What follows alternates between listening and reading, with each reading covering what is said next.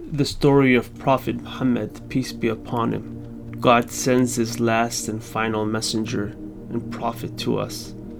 Muhammad, peace be upon him, was born about 570 years after the birth of Prophet Jesus, peace be upon him. He was born in Mecca in the Arabian Peninsula.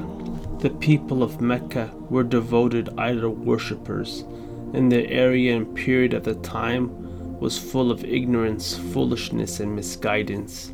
There were many idols in Mecca, and that was wrong. After God sent many prophets and messengers, He sent His final messengers to us, Prophet Muhammad, peace be upon him. At the age of 40, Prophet Muhammad received his final revelation in a cave from God via the angel Gabriel.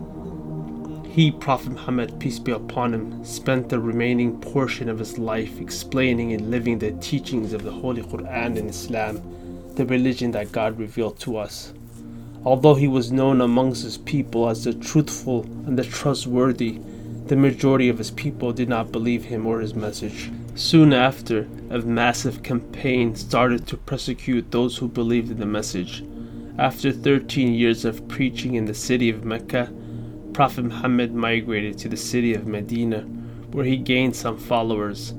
The followers made him the leader of the city.